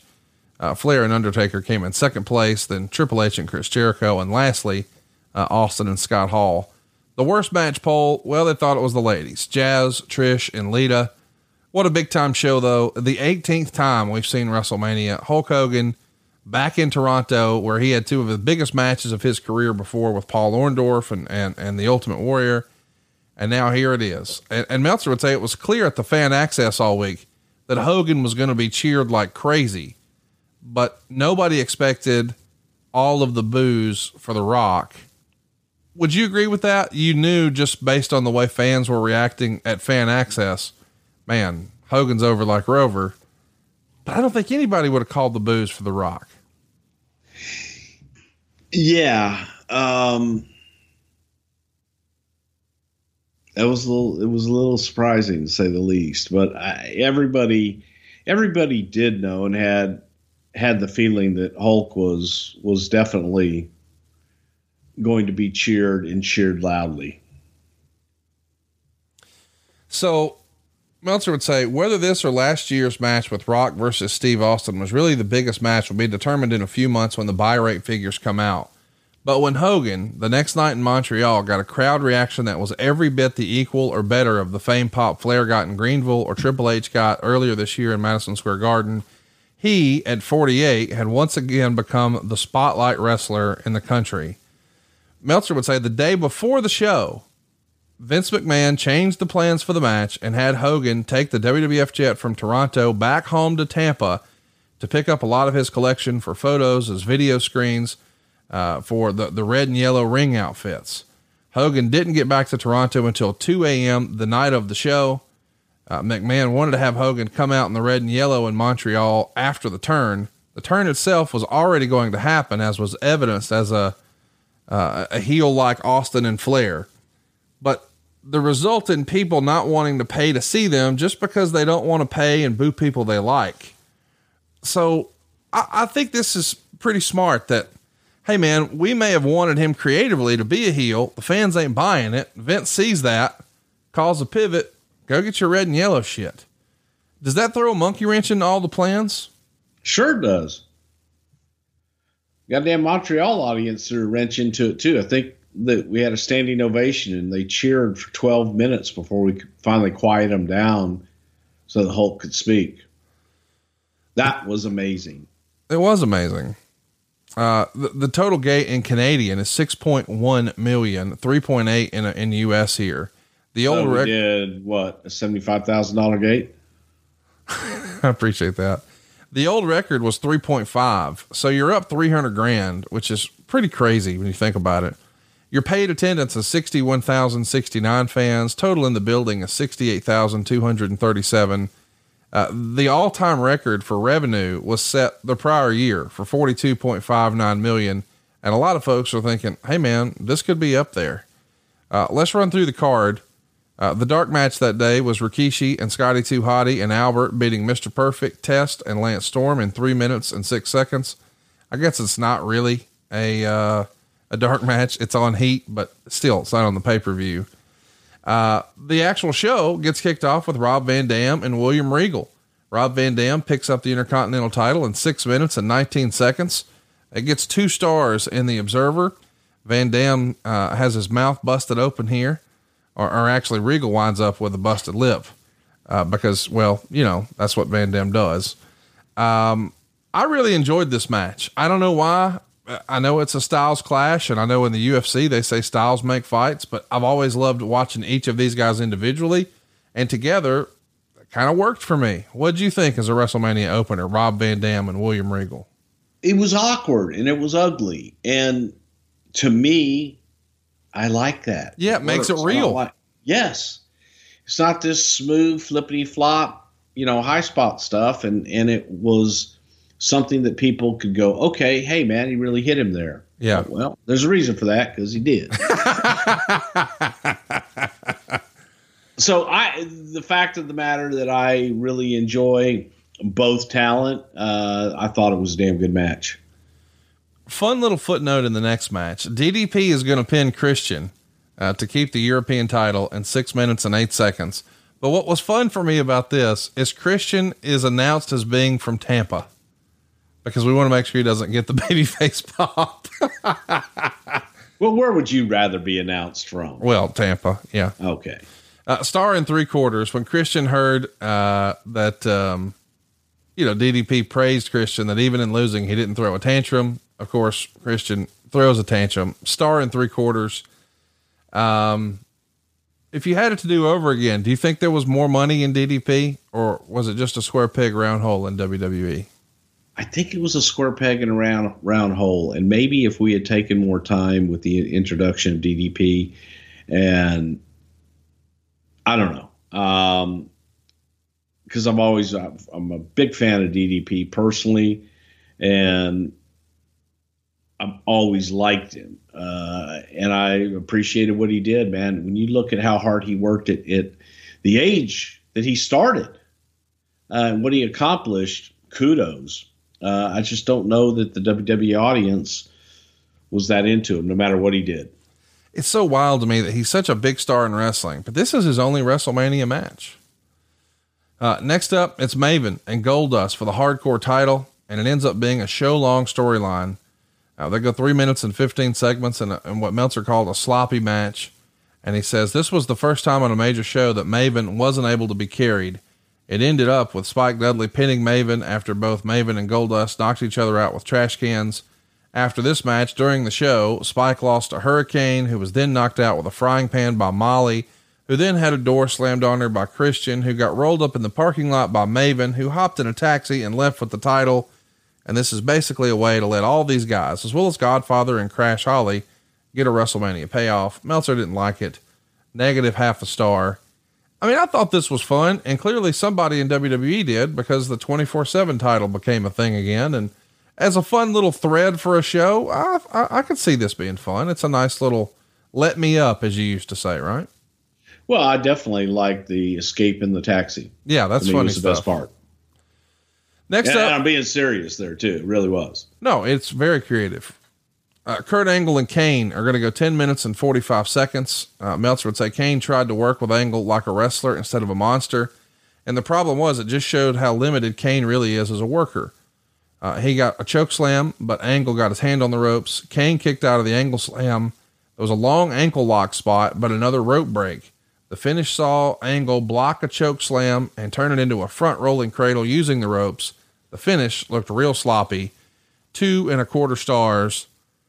Man, Kane has been an absolute monster. Maybe he didn't have the best storyline coming into this. Maybe he didn't have the right opponent. I feel the same way about Kurt Angle. I mean, what a superstar this guy is. Now we know, don't worry, WrestleMania 19, he'll get his chance to shine. But this was just kind of for me. What say you? Well, again, I look at this as the same way that I did Van Dam and Regal, in that it wasn't pretty and it wasn't supposed to be pretty. It was the wrestler versus the monster. And, to that, you tell the story that Kane tried to wrestle the wrestler and instead he should have attacked it as a monster. So there is a story there. And to me, it made sense. It wasn't pretty, but it felt real. So Undertaker is out next. He's going to be taking on Ric Flair. They go 18 minutes and 47 seconds. Flair's going to be bleeding very early. Undertaker cut his cheek here. Flair takes a big bump with a top rope superplex from the Undertaker, and Undertaker, treating Flair as the legend he is, picked up Flair at 2 rather than allowing him to kick out. Usually there's psychology that if a big star is losing to someone he feels is lesser, the bookers talk him into it by giving him a spot where he picks the guy up just to show that he was really better. I love when Meltzer tries to break down, here's why they did that. Anyway, Undertaker eventually juices. Flair gets a lead pipe from the motorcycle, hits him with it. Flair gets him in the figure 4. Undertaker's going to break it. Eventually he choke slams him, and it looks like Flair's in trouble when all of a sudden one of the biggest pops of the show happened. And I don't think anybody would have ever expected it to be this way. Arn Anderson sneaks into the ring, gives the Undertaker a spine buster, and the place goes bananas. Probably the biggest moment of Arn Anderson's career at that point. A big WrestleMania moment, a huge reaction, a damn near perfect spine buster. But we're not done. He's going to clothesline referee Charles Robinson after the match, he being Undertaker. He's got a trail of dead guys now in his wake. The Undertaker, of course, gets the win. The tombstone gets it done. It's a 3-star match, and Meltzer would say, as bad as this reads, and as ridiculous as it is usually done for a one-sided squash to go this long, it was almost better than anything on the show. Now, I kind of don't disagree with that, but I know that both myself and Dave, we're big Ric Flair marks. But this was like a really unexpected surprise, because I think a lot of people, myself included, thought, well, Ric's not doing these type of matches anymore. And yes, there was some gaga, but this was about as good as it could have been. And afterwards is really the first time I remember seeing The Undertaker sort of acknowledge the streak. He like holds his hands up in front of the camera like, wow, that's 10-0 now at WrestleMania. A really cool match, a really cool moment for Undertaker, for Ric Flair, and of course for Arn Anderson. What say you? I thought it was excellent. I thought it was excellent in every way. I thought that Undertaker remade Flair in that, and, you know, gave Flair all the props that he needed. And it looked like it was a brutal encounter on every single end. So to that, you know, kudos to both guys. Wait, any heat on these guys for going long? Just to recap, the first match is 6 minutes and 19 seconds. The second match is 6 minutes and 8 seconds. The third match is 3 minutes and 15 seconds. Angle and Kane are 10:45. The next one with Edge and Booker T are 6:32. Austin and Hall are 9:51. But Flair and Undertaker 18:47. Yeah, it probably had heat with me, but is what it is. It's not like you're going to be able to make the Undertaker do something he doesn't want to do, right? No, I'm not. So next up is I'm scared. It's Edge and Booker T, and there's a great sign in the crowd. They're fighting over shampoo. No, a shampoo commercial. God damn it, get your shit straight. See, if you don't understand, then don't write a sign. If you don't understand what the hell you're talking about, it was a shampoo commercial worth millions and millions and millions of yen. Which is about $8. So the crowd was dead once the match started. Edge did get a big reaction. Of course, he's the hometown boy. Ultimately, a series of reversals. Edge hits the implant DDT, star and a quarter. Edge gets the win. It's just sort of there for me, Bruce, but man, we got a lot of star power on this show so far. The Edge Booker T match was excellent. Next up, Steve Austin and Scott Hall. They go 9 minutes and 51 seconds. Meltzer called it another sloppy match. Shockingly little heat most of the way. Kevin Nash interfered a lot. Austin did a mistimed stunner earlier. Nash pulled Tim White out of the ring to break the count. Nash came in and they double teamed very briefly. Austin comes back with stunners for both guys, but there's no referee. Jack Doan runs in. Nash lays him out to stop the count. Austin backdrops Hall over the top to the floor, and now about 6 referees run out and order Nash to leave. In the ring, Hall hits a stunner, but Austin kicks out. Austin goes for another stunner, which was even more mistimed than the first one. He finally delivers another stunner, and Hall tries to make up for it by jumping as high as he could in the air to sell it for the pin. 1 star. This thing was snake bit from the word go, was it not? Yeah, it was kind of ugly. Kind of ugly, to say the least. It just wasn't, it wasn't good. This wasn't ugly like Kurt and Kane or Van Dam and Regal. This wasn't fun. Didn't feel good. Yeah. Yeah. Let me recap something Meltzer wrote in the Observer. Austin refused to work with Hogan at the beginning, which both hurt his star power with fans since Rock got all the hype as the all-time legend, while Austin became the odd man out. But many wrestlers thought he was the smart one, particularly when Hogan gobbled up Rock. He ended up so frustrated over his creative, even with his match finish being changed during the week, he still flew home after Mania and missed the TV tapings in Montreal and Ottawa. While he was not planning to have a major role in Montreal because the show was built around Hogan and Rock versus Hall and Nash, he was supposed to do an interview, but nothing else. And it isn't as if there were major changes on the show that had to be made when he decided he was going home because he wasn't happy with the way things were going. He's scheduled to be back on March 25th.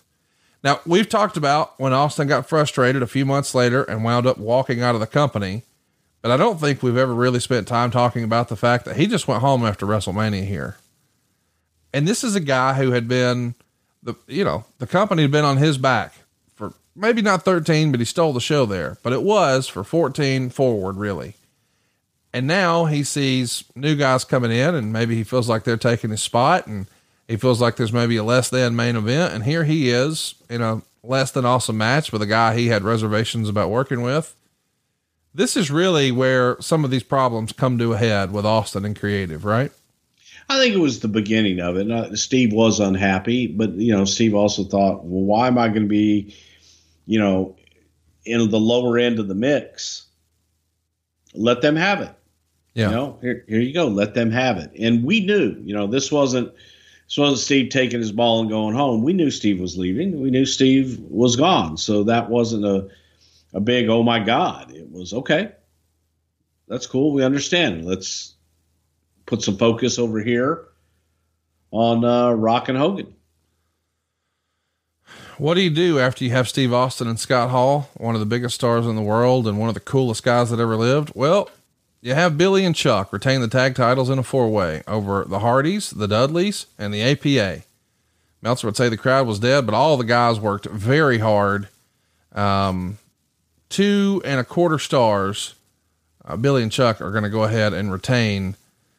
This is one of those deals where it just feels like you've got so many talents and you've just got to get them into the show as much as you can. And this is the era where WrestleMania wasn't 7 hours and it's not 2 nights. We're trying to do as much as we can here in like 3 hours and change. That's a tough ask when you've got a roster that's this loaded, right? You ain't kidding. It's very difficult. And sometimes it's done simply for that reason, to make sure everybody gets on the card. And, WrestleMania should be something that is special, and sometimes not everybody's going to get on every card. And that's just business. Next up, The Rock is going to beat Hulk Hogan in 16 minutes and 23 seconds. You know the story. We can't possibly do this match any justice. Go out of your way to see it. This was fantastic. Meltzer gave it 3 stars. I don't know how this is. If it had been in the Tokyo Dome, it'd be like 14 stars. Meltzer says, as mentioned earlier, this is a match that was probably great live, but won't hold up. It was similar to Hogan Warrior in Toronto from a storyline, but Hogan Warrior had far less sloppiness and missed spots, but this match had more consistent action and less resting. Hogan Warrior was 3.75 stars to me watching it, and a week later on replay, I felt embarrassed because it didn't hold up. Years later, it looked awful. Just like watching back all those Jim Duggan tapes when he was super over in Mid-South and going, how did I not realize how bad this guy was? Boys and girls listening to this, don't listen to Dave Meltzer here. Don't ever listen to Dave Meltzer. Here's what else you shouldn't do. Don't watch this match with the sound off. If you watch this match with the sound off, then you might agree that, boy, this was not a great match. You turn the sound on and the fans become, I guess in basketball, they would call it the 6th man. They're coming off the bench, man, and they are making this match. If you watch this match with the sound on and you don't feel something, you're not a fucking wrestling fan, Bruce. This was fantastic. Yeah, it was over the top, and it was a moment. It was a moment in time, and it was one of those moments that will, like you say, we're talking about 20 years later. And it was magic. It was just sheer magic. When you talk about magic in a moment that you actually feel in your bones, this is it. And I do think it holds up. We recently just did I know you're busier than a one-arm paper hanger, Bruce, but we recently got Mike Chioda, who was the referee for this match, and Jim Ross, who was obviously doing commentary, together to do a watch along for this over at adfreeshows.com. It's just such a match. It's so worth celebrating. I hope folks check it out, and go watch this match. If you're going to watch one match from this show, watch this match and turn the damn sound up. But now we've got to have, a let me up match. It's Jazz retaining the women's title in a 3-way dance with Lita and Trish Stratus. Kind of is what it is. Trish is going to come out with a Canadian flag and maple leaf on her shorts. But 3-way dances are tough. And in this era, the women weren't featured as prominently. They go 6 minutes, 16 seconds. It gets a -1 star. And now it's time for our main event.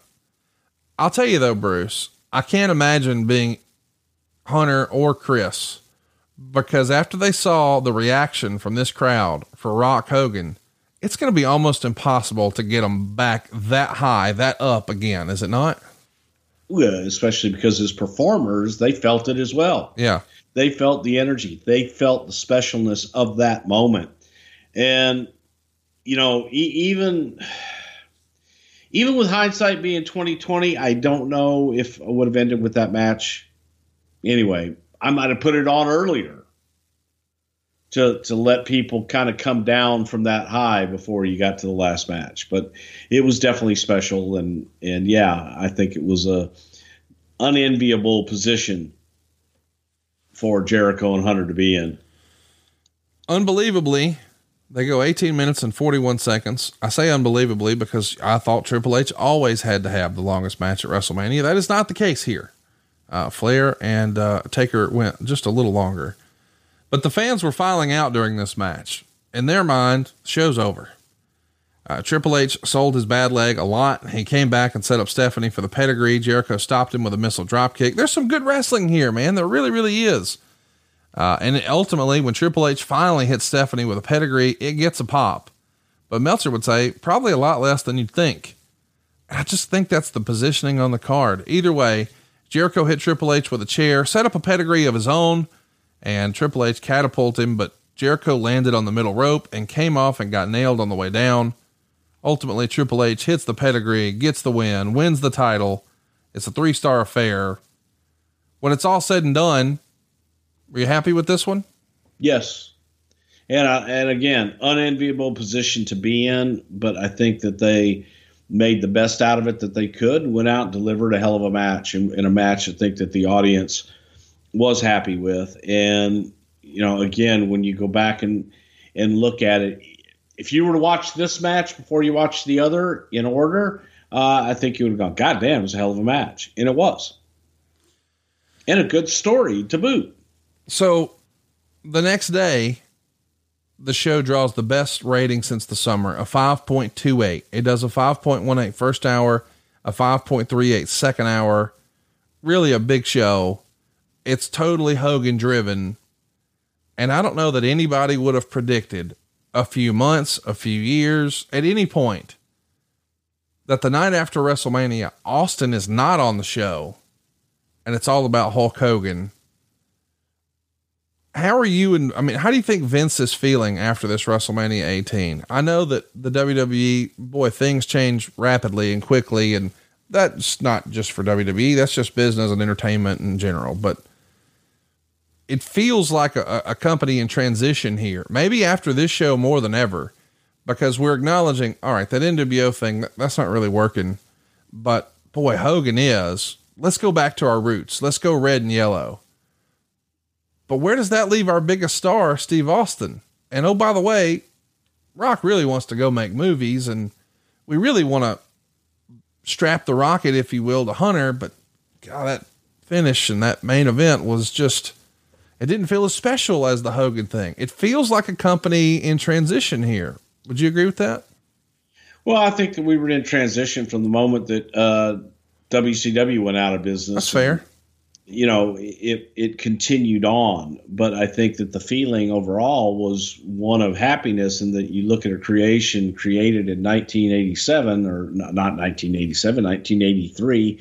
And even before that, that stood the test of time, and the audience was still really, really excited for that character. And, you know, look, Steve's going to get the same reaction, I think, coming up. We don't talk about current things, and it'll be way over the top because he's just that over. And, you know, Hulk Hogan withstood the test of time. The audience wanted it.